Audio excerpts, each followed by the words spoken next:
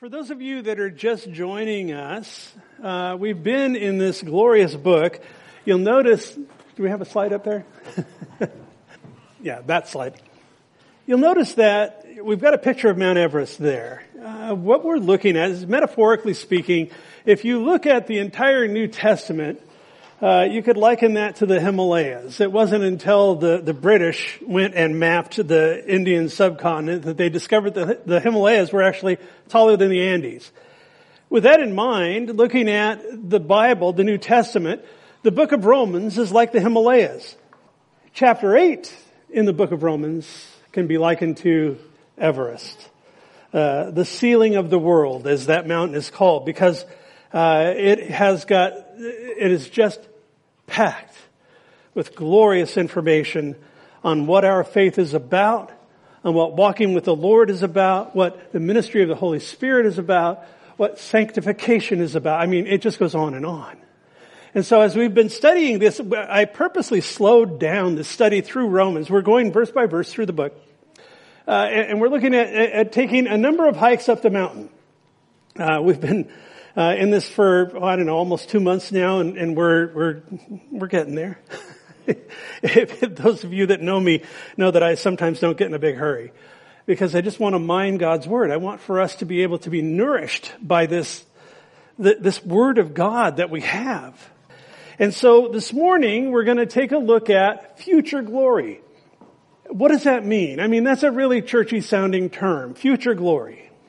My prayer is by the time that we're finished here this morning, you'll have a lot better grasp on it, and that you'll have a much deeper understanding of why that is critical.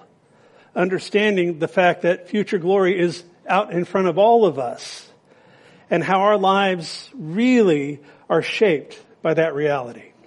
A couple of studies back, 3 weeks ago, we had a couple of guest speakers last week. We looked at understanding culture and all of the things that are being thrown at us these days.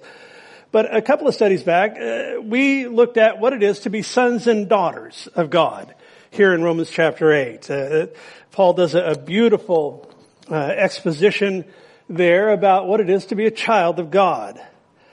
We ended that study with a question from Romans 8:17. In verse 17, which is actually before the text we're going to look at this morning, he says, "And if children, then heirs, and heirs of God, and joint heirs with Christ, if indeed we suffer with him, that we may also be glorified together."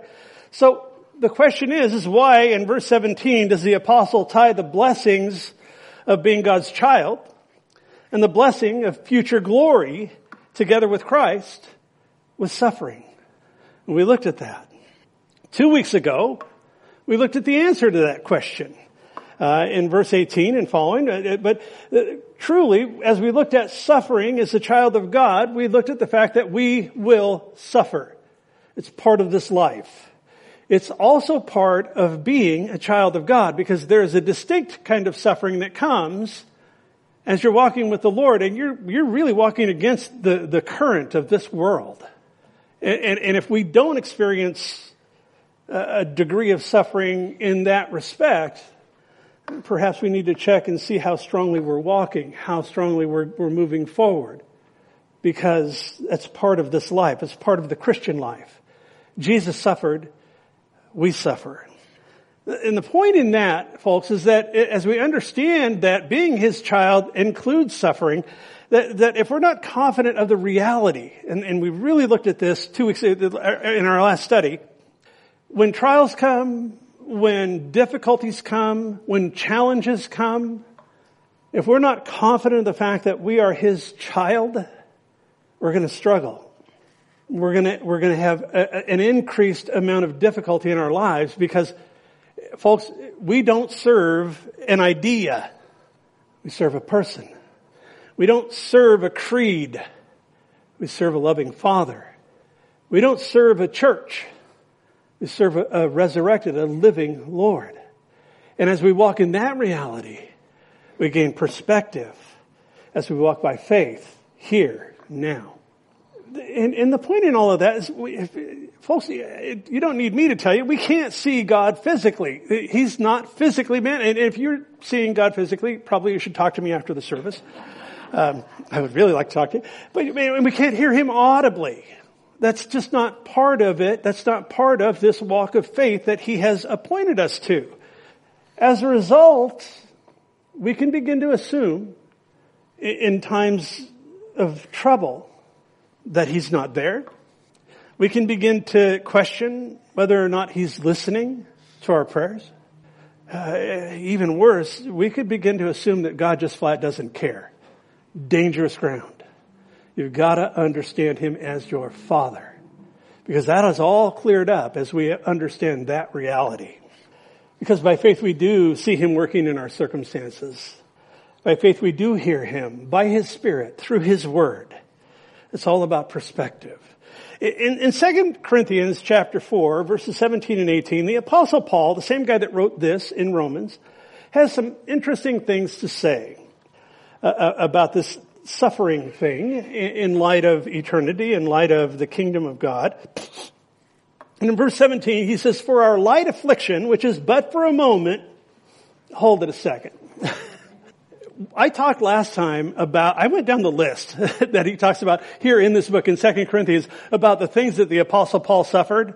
And I would submit to you, he suffered way more. If we had a checklist, he went through this guy went through tremendous suffering. And he calls it a momentary light affliction. That's the perspective that we're talking about. He says, "For our light affliction, which is but for a moment, is working for us a far more exceeding and eternal weight of glory.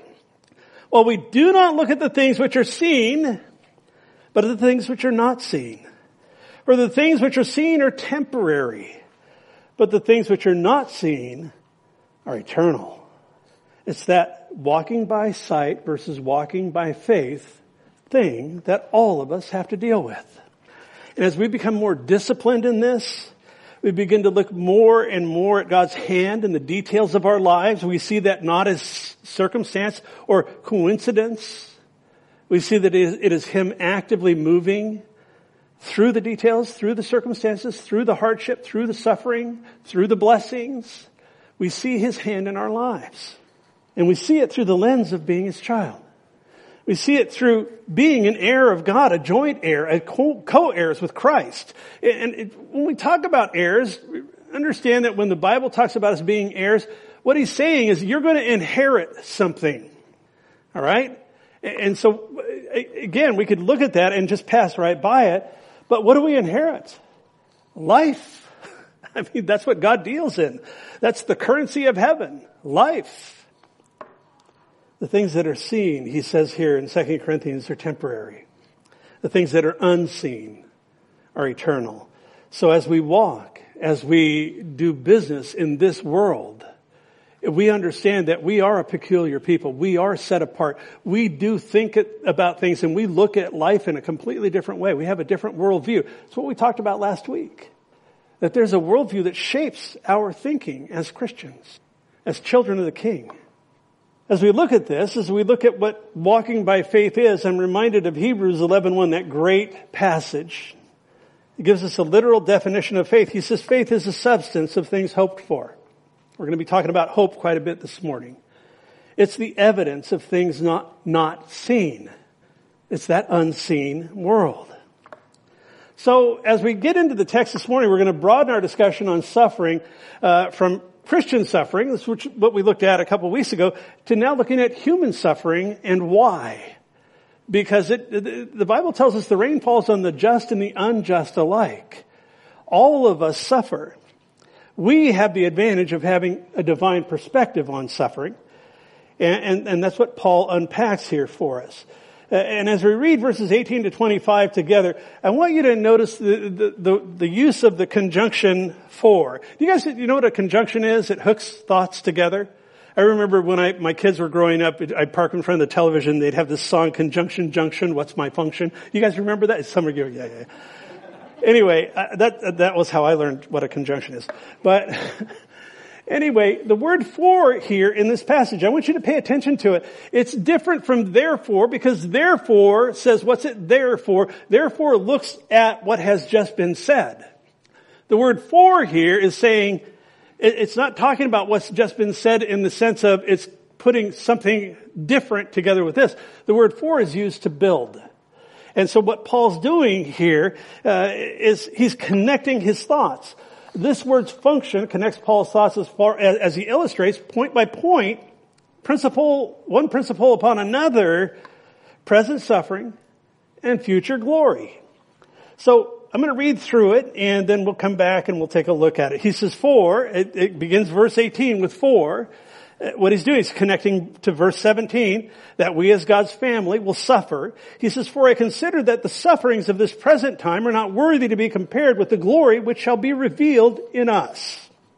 For the earnest expectation of the creation eagerly waits for the revealing of the sons of God.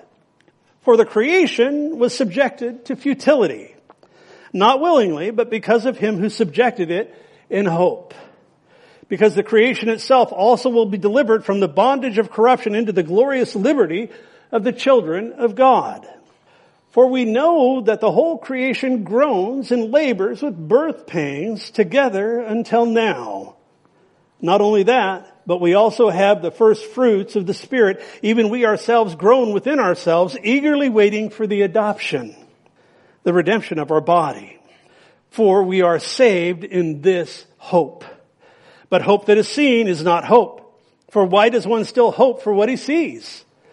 But if we hope for what we do not see, we eagerly wait for it with perseverance. There's a lot there.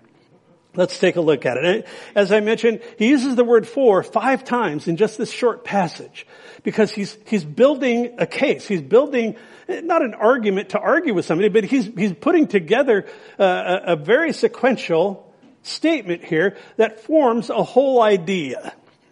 Interesting, Paul does this a lot. I've mentioned before that if you back up for context, you back up to chapter 1, verse 1, regardless of where you're at in the book of Romans.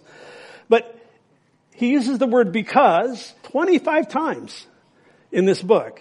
He uses the word therefore in the book of Romans 34 times. Because he is putting this together to form a composite picture of what it is to belong to Christ. Great benefit for us. So in verse 18 where he says, for I consider that the sufferings of this present time are not worthy to be compared with the glory which shall be revealed in us. Folks, you don't need me to tell you that life is full of enormous suffering. I know some of you in this room, I know your stories, some of you. Great suffering. I know in my own life, periods of suffering. So that's a given. With that in mind, what he's saying is that the suffering of this present time, it's not even worthy to be compared. It doesn't even show up compared to the glory that will be revealed in us. That's exciting. That gets me fired up because I understand that it's not just this moment that counts. I want you to understand that he's not minimizing pain and suffering when he says that it doesn't compare with the glory that's going to be revealed in us. He's actually validating that. He acknowledges it, but he's revealing it with that eternal perspective. The same one we looked at in 2 Corinthians where he said, look, the things that are seen, those are temporary. The things that are unseen are eternal. And he's talking about that here. He's talking about the fact that when we suffer, it's part of this life. And yes, it's significant. Frankly, it just flat hurts at times. And we all go through it. So he's not minimizing it. But he's saying that we need to have an eternal perspective in it if we want to do well in the midst of suffering. And I know that sounds antithetical, but that's just what he's talking about here. Notice in verse 18 that Paul pivots. He goes from the present to what lies ahead for a child of God. What he's talking about is future glory. The sufferings of this present time, present, are not worthy to be compared with the glory that will be, future, revealed in us. This is the inheritance that he speaks about in verse 17. He's answering his own statement there and saying, look, you will suffer, but take courage. Even if it's really, really, really bad, what's coming is so good that it would just absolutely blow your mind. Now, it's this point that Paul builds on as we move through the text as we go on here. In verse 19, he says, for the earnest expectation of the creation eagerly waits for the revealing of the sons of God. So, what Paul does here, it's interesting the way he does this. He's not saying that the creation has taken on some kind of corporate personality, like, it's a big ooze or something like that. But he's personifying it so that he can make a point. He says the expectation of the creation eagerly waits. When he talks about earnest expectation here, in the original, that's one word. And what it means is a strained or a tense expectancy. So he's saying there is a strained and tense expectancy of the creation. There's something going on there. There's a tension there. When he says it eagerly waits for the revealing of the sons of God, what that means, and again, it's a strong word. It doesn't translate well into English. I mean, this is a good translation, but the sense and the tense of this word is it's a continual tense that it's an active waiting. And I know it sounds contradictory. It's like, well, I'm waiting or I'm active. No, both can be true at the same time. I was thinking about my granddaughters. I don't know, a few weeks ago, I flew down to Northern California, had a few days with 3 very adorable granddaughters. And they have an adorable new puppy named Bailey, a golden retriever, really cute little dog. And while I was there, sitting on the couch, and one of them got the bag of dog treats. And Bailey didn't even have to know what was in it. But all of a sudden, that dog, perked up, and it was like, oh yeah, I know what's coming. Oh yeah, I know what's about to happen next. It hadn't happened. And they got that dog to do all kinds of crazy things waiting for that treat. You've been there, you've done that.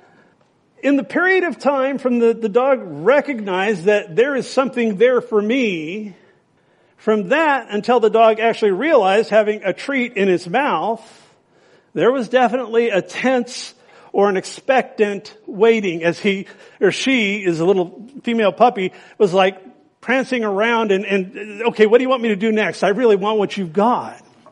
It was a strain. It was a tense expectancy. It was an active waiting. She knows it's coming. And she was totally focused on what's coming. In an earthly sense, that's the idea of what he's saying here. We live in a strained expectancy in a fallen world. We know, we look forward, we actively wait by faith. But we're not talking about a dog with a bone. We're talking about the revealing of the sons of God. And it's you and I. That's what he's talking about. It's not just we are hanging out waiting. We are actively waiting. We are looking for the fulfillment of this. And I'll tell you what, as I get older, now 27, but as I get older, that expectancy, that tension, that waiting just seems to increase. It's like, come Lord Jesus. You've blessed me with a good life and a good wife and all of that, and yet that pales. Even the good stuff pales in comparison to the thought of looking right into Jesus' eye as I come into his presence for the very first time. What a remarkable moment that will be for each one of us. So what Paul, he's already made it clear that those who are in Christ are the sons of God. I want to talk about this for a minute because there's a popular heresy out there in sort of reinterpreting this verse. And it's the sons of God. It's not saying that creation is waiting for a particular group of super spiritual Christians to show up, to be revealed in some incredibly powerful fashion. I read a lot of stuff as I study. And I was kind of shocked at how often people go down that road. And I want to tell you something. There is nothing to support that fantasy. He's talking about us. He's just finished saying, you are children of God. And now he's saying that the creation waits for the revealing of the sons of God. He's not talking about some abstract group. Fun as that might be to think about. He's talking about us. We accept sonship and being about ourselves. He's talking about us and about each other. That as we approach the thought of being his son, being his daughter, we approach it by faith. And a moment is coming for each one of us when those in Christ will be glorified, and it'll become impossible to deny that we have been and we are God's children. Right now, you walk down the street, you look just like everybody else. You stand in the grocery store line, you don't know if that person next to you is a child of God or not. Then, no, it'll be very clear. It'll be very clear because it will have been revealed. That's what he's getting at here. He's describing a future time when He will just set all things right. And he tells us that all creation, the natural world, that's what he means when he says creation, it's the natural realm, that it eagerly looks forward to the moment when all of this is wrapped up. Because folks, one of the things that I've told people many times over the years, especially when they're dealing with really difficult circumstances, is you've got to remember it will not always be like this. Our lives are fluid, they're in motion, they're not static. And if I've got depressing circumstances right now, I can take great courage, especially knowing that I'm a child of the King. It's not going to always be this way. Those pressures may be coming to bear in my life because God wants to work something. He wants to work an eternal weight of glory, as we're seeing here. He may be doing something I have no concept of. Circumstances in my life presently, I have no idea what He's doing. But I know He's good. And when I don't know what's going on in my life, I fall back on what I do know. And I do know that Jesus is merciful. I do know that God is gracious. I do know that He loves me beyond anything I could measure it with. I know that He's good and that He has good things in mind for me. We'll look at that next week as we get into Romans 8:28, where we talk about Him working all these things together for good. The creation, in verse 20, he says, for the creation was subjected to futility. Not willingly, but because of Him who subjected it in hope. There's that word. So, the creation eagerly waits because it was subjected to futility on account of man's sin. It comes down to that. The creation will benefit from the ultimate redemption of man. You know, we think about that and we can get it backwards. We can think, well, man will benefit with the redemption of creation. No. Creation fell because man fell. Creation is fallen because man is fallen. And when man is ultimately redeemed, guess what? Creation's lifted out of that. We've got to get it right. We can't look through the wrong end of the telescope because then we end up with spiritual myopia. It doesn't work. Well, what he's saying here is that the creation will benefit from our ultimate redemption. And now he links together suffering as a child of God and suffering in a fallen world. The creation was subjected to futility. Now, when he speaks of the creation being subjected to futility, the Greek word for futility is metaiotes. You don't have to remember that, but do remember that it's a strong term. And there is a strong implication behind that word. What it implies is something which is warped, perverse, sickly, weak, and false. You don't need me to tell you to look around. Look at what's going on in our world. And it's a result of sin. It's a result of the fall. It goes all the way back to the opening pages of Genesis. In Genesis 3, God tells Adam, cursed is the ground for your sake, and toil you shall eat of it all the days of your life. Both thorns and thistles it shall bring forth for you, and you shall eat the herb of the field. What he's saying is, not only Adam are you cursed, not only Eve are you cursed, not only serpent are you cursed, but I'm cursing the very ground that you walk on.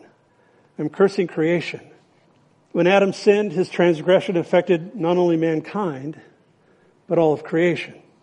So, Paul's explaining that creation was subjected to metaiotes, resulting in a world that's warped and perverse and sickly and weak and false. That's the world we live in. And you know, I've told you guys before, I have to be careful at this point of how much news I take. I'm a news junkie. I just fully admit it. I love checking out and seeing what's going on in the world. And I found some fairly reliable websites because a lot of what is passed off as news isn't, and I'm not going to go there. But the point is that I get to a point where I take in if I take in so much, I start losing my peace, for one thing, because I get more focused on what's going on in the world than on the Lord. And as I start to lose my peace, I start to think, this is just, it becomes burdensome. That's not God's will. And so I find myself doing more headlines than stories. And it's not that I don't want to be informed. I believe it's a responsible thing to be informed. But I've got to keep my perspective.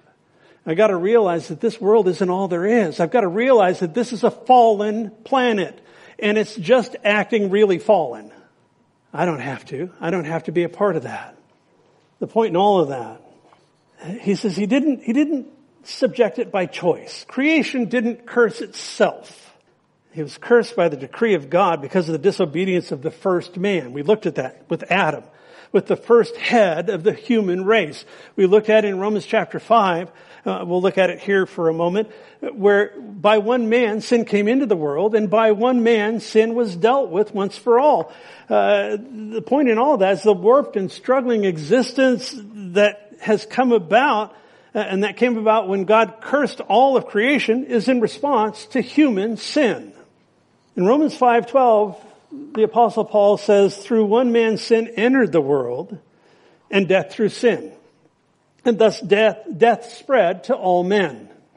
Thankfully, it doesn't end there. I mean, if that was the end of the story, we could just walk out of here depressed.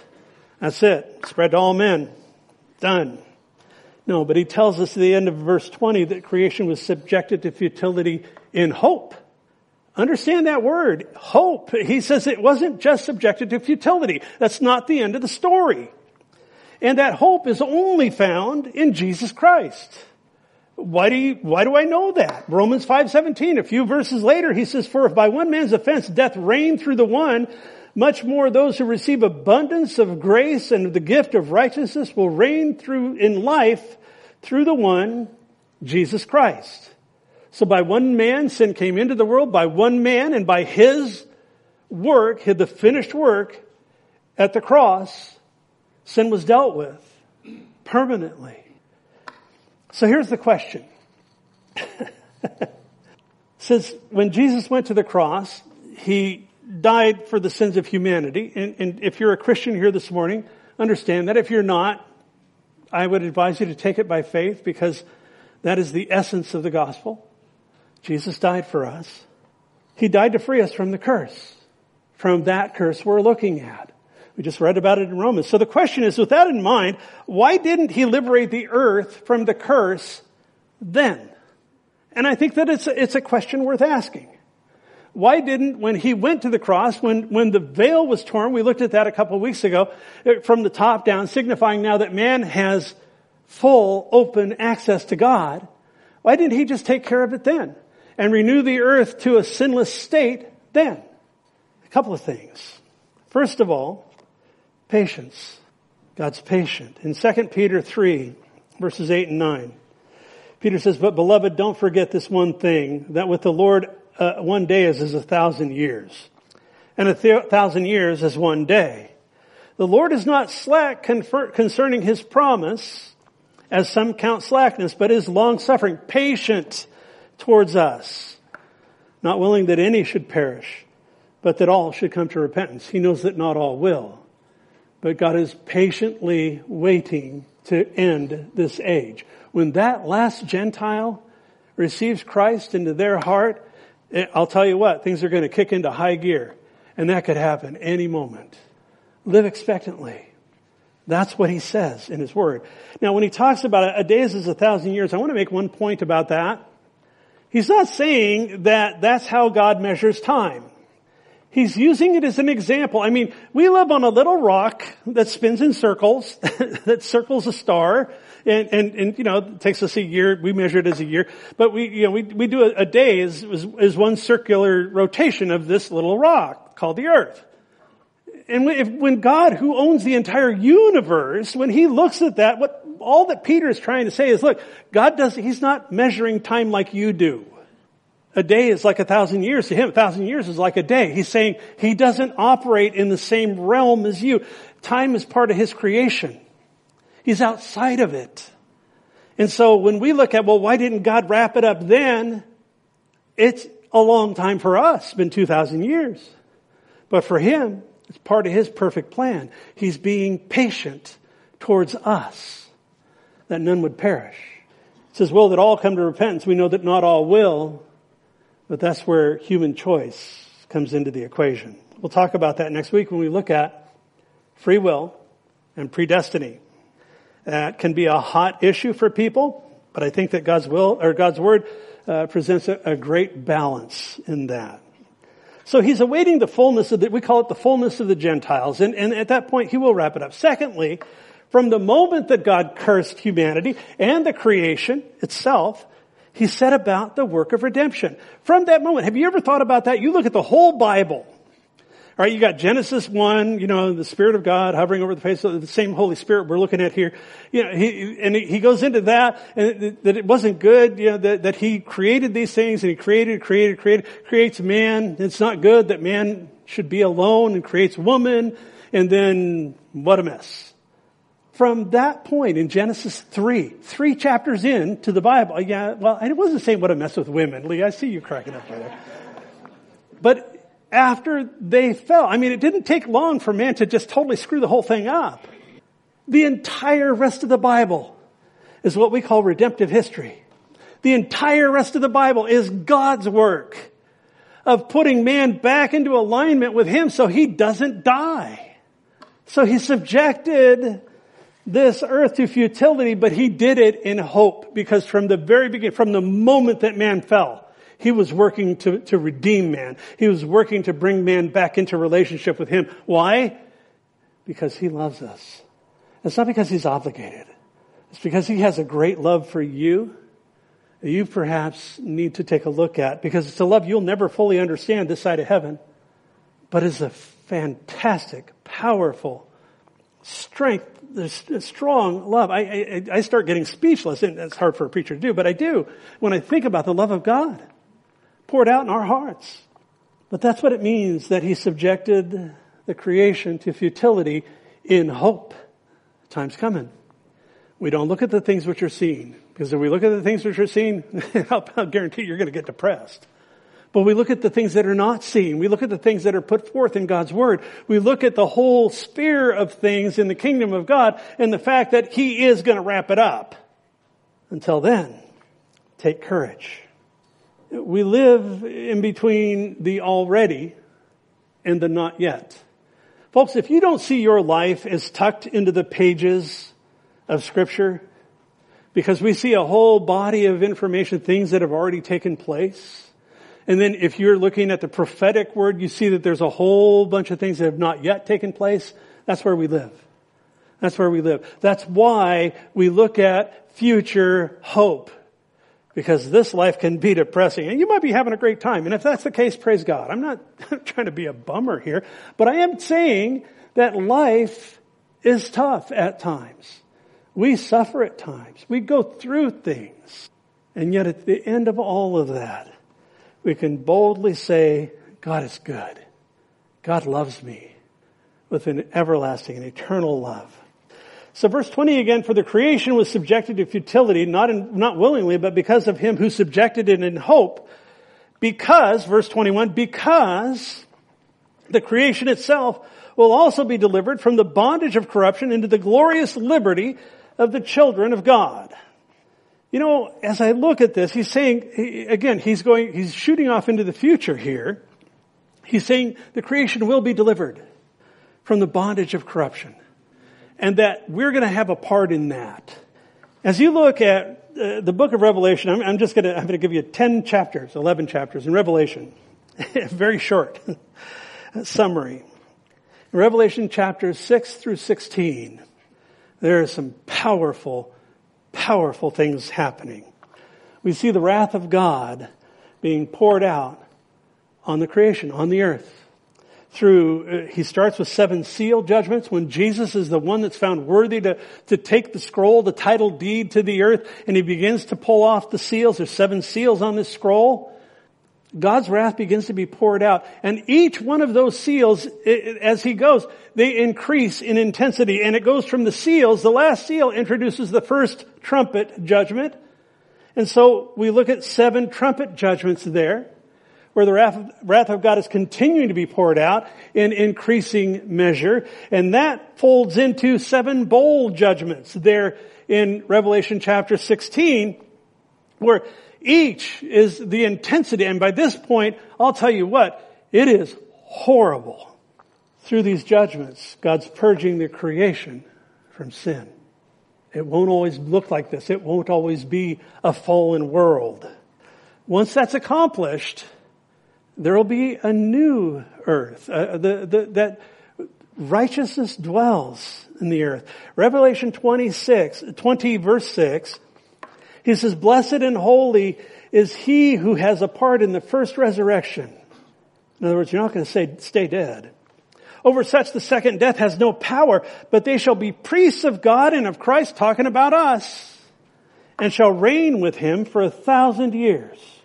It's a reference to the millennial reign of Christ. That what will happen, and I expect it any day, there's nothing that foreshadows the rapture of the church being taken up to meet with the Lord in the air. That could happen any moment.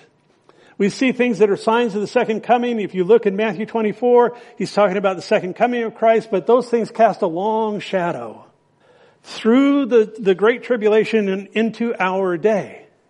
And so we look forward to being caught up with the Lord unless we die and we go to be with him that way, because at that point we're looking at future glory as well. Isaiah chapter 11 gives a prophetic picture of what this earth will look like after he has purged it from sin.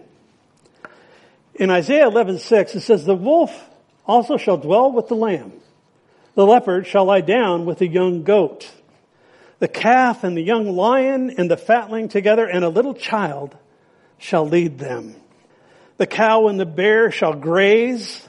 Their young ones shall lie down together, and the lion shall eat straw like the ox.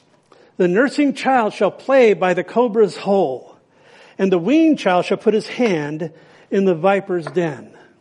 That's just a really brief picture, very descriptive, but a really brief picture of what the earth will look like, what this creation will look like when sin is dealt with permanently. I'll tell you what, we live on a corrupt planet. We suffer now. The earth suffers now.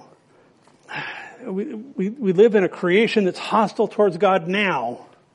But then, until then, we persevere in hope. We eagerly wait. We actively wait. We know what's coming. We focus on what's ahead.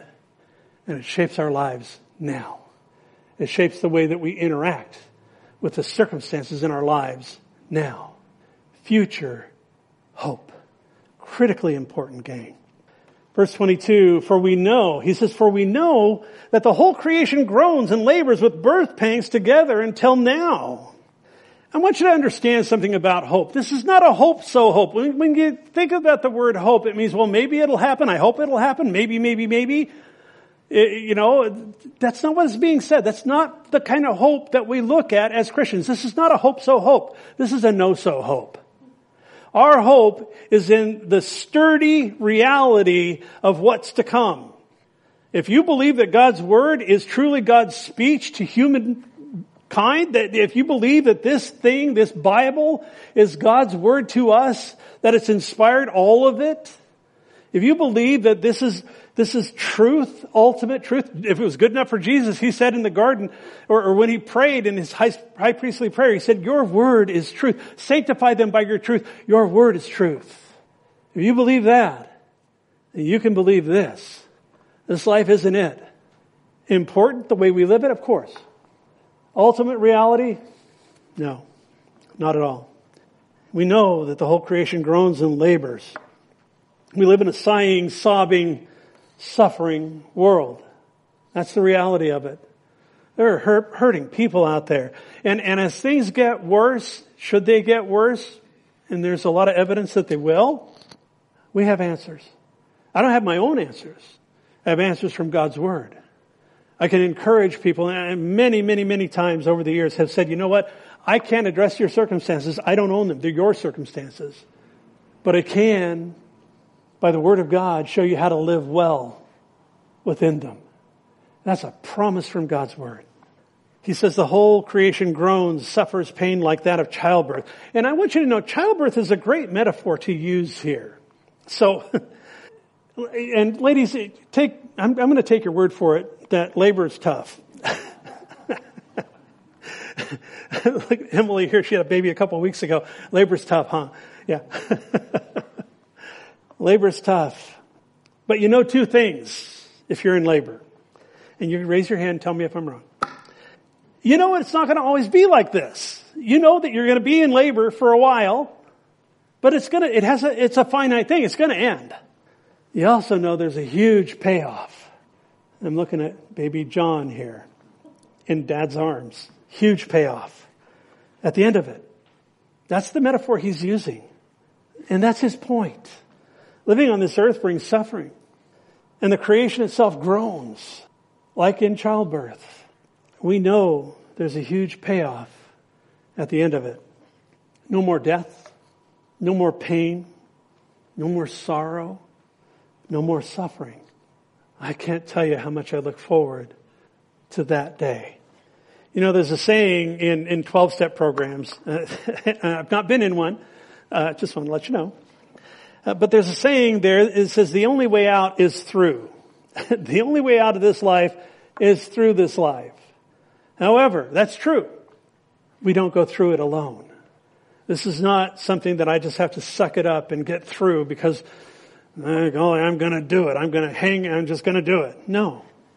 Verse 23. He says not only that, but we also have the first fruits of the Spirit.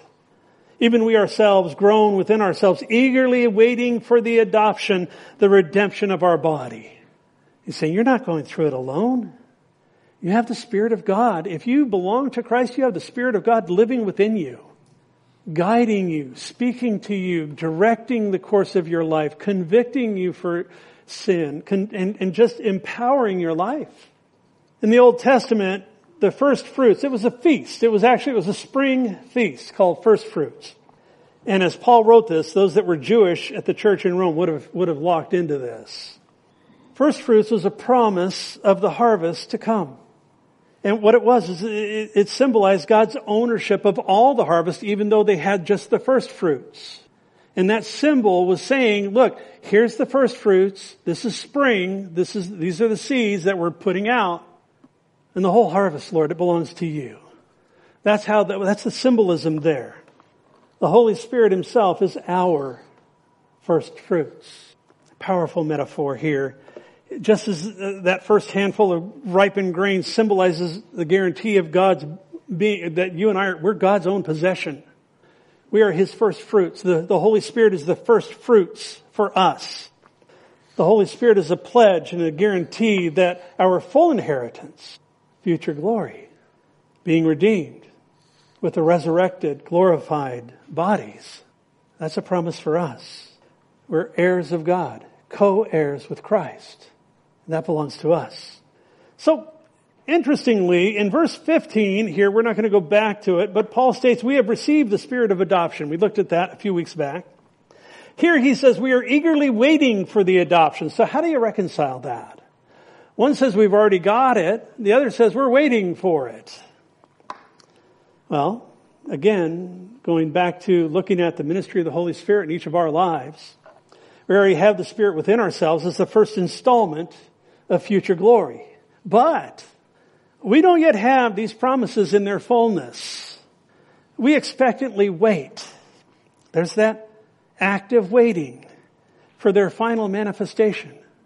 We're living between the already and the not yet. It's saying we have the Holy Spirit as a down payment on heaven until we get to heaven.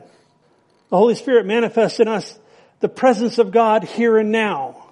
That's part of the ministry of the Holy Spirit. Until we come into the very presence of God then and there. So yes, we already have the Holy Spirit. We already have this adoption, this inheritance, and we are going to inherit. We have the first fruits. The complete release of our suffering and the fullness of the glory that will be ours is a future certainty. Folks, you got to understand that. By faith, appropriate that truth. It's certain. It's not hope so. It's know so. But for now, we groan. are human. All of us are broken in ways. We deal with this flesh, talked about that, this corpse that we haul around. We deal with a fallen world that's coming up with crazier things every day. We live in a world that is against God. We groan. We yearn for the eternal transformation of these earthly bodies. That's what he's talking about here. We yearn for the fact that we'll put off, that this mortal will put on immortality. We will put off the old man and put on the new man permanently. Paul says in 1 Corinthians 13, we see through the glass, the mirror dimly, but then face to face. We will know as we're now known. In the meantime, we groan. We struggle at times. And this is part of life. And yet that's not the end of it. Because I'll tell you what, your big brother came and rescued you. And he wants you to lean on him.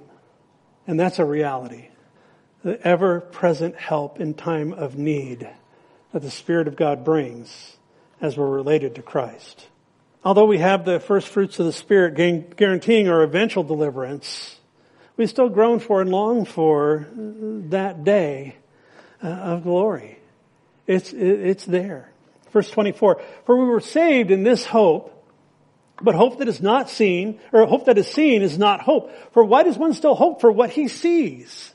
He's saying, by virtue of the fact that you're suffering, by the virtue of the fact that you're going through things, you need to have hope, and you appropriate that by faith, because it's not what you see, it's what you don't see. He writes that the hope of resurrection, that of being a child of God, it's the same hope that brought us to faith in Christ to begin with. We exercised faith. We chose to believe. We chose to appropriate the truths of God's Word, to appropriate the power of the gospel in our lives permanently and personally. That's the same hope that we look forward to when we put it in that perspective, the same faith that comes into play in trusting God for what's ahead. We're not home yet, but this gift, the gift of the Holy Spirit, is a guarantee.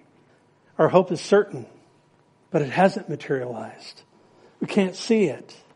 If we could, Paul says, that wouldn't be hope. Verse 25, but if we hope for what we don't see, we eagerly wait for it with perseverance. Here's the bottom line. Through faith in the finished work of Christ at Calvary, we're God's beloved children, adopted into His family. True. That we're children of God doesn't exempt us from suffering. True. Actually, we'll suffer because we're His children.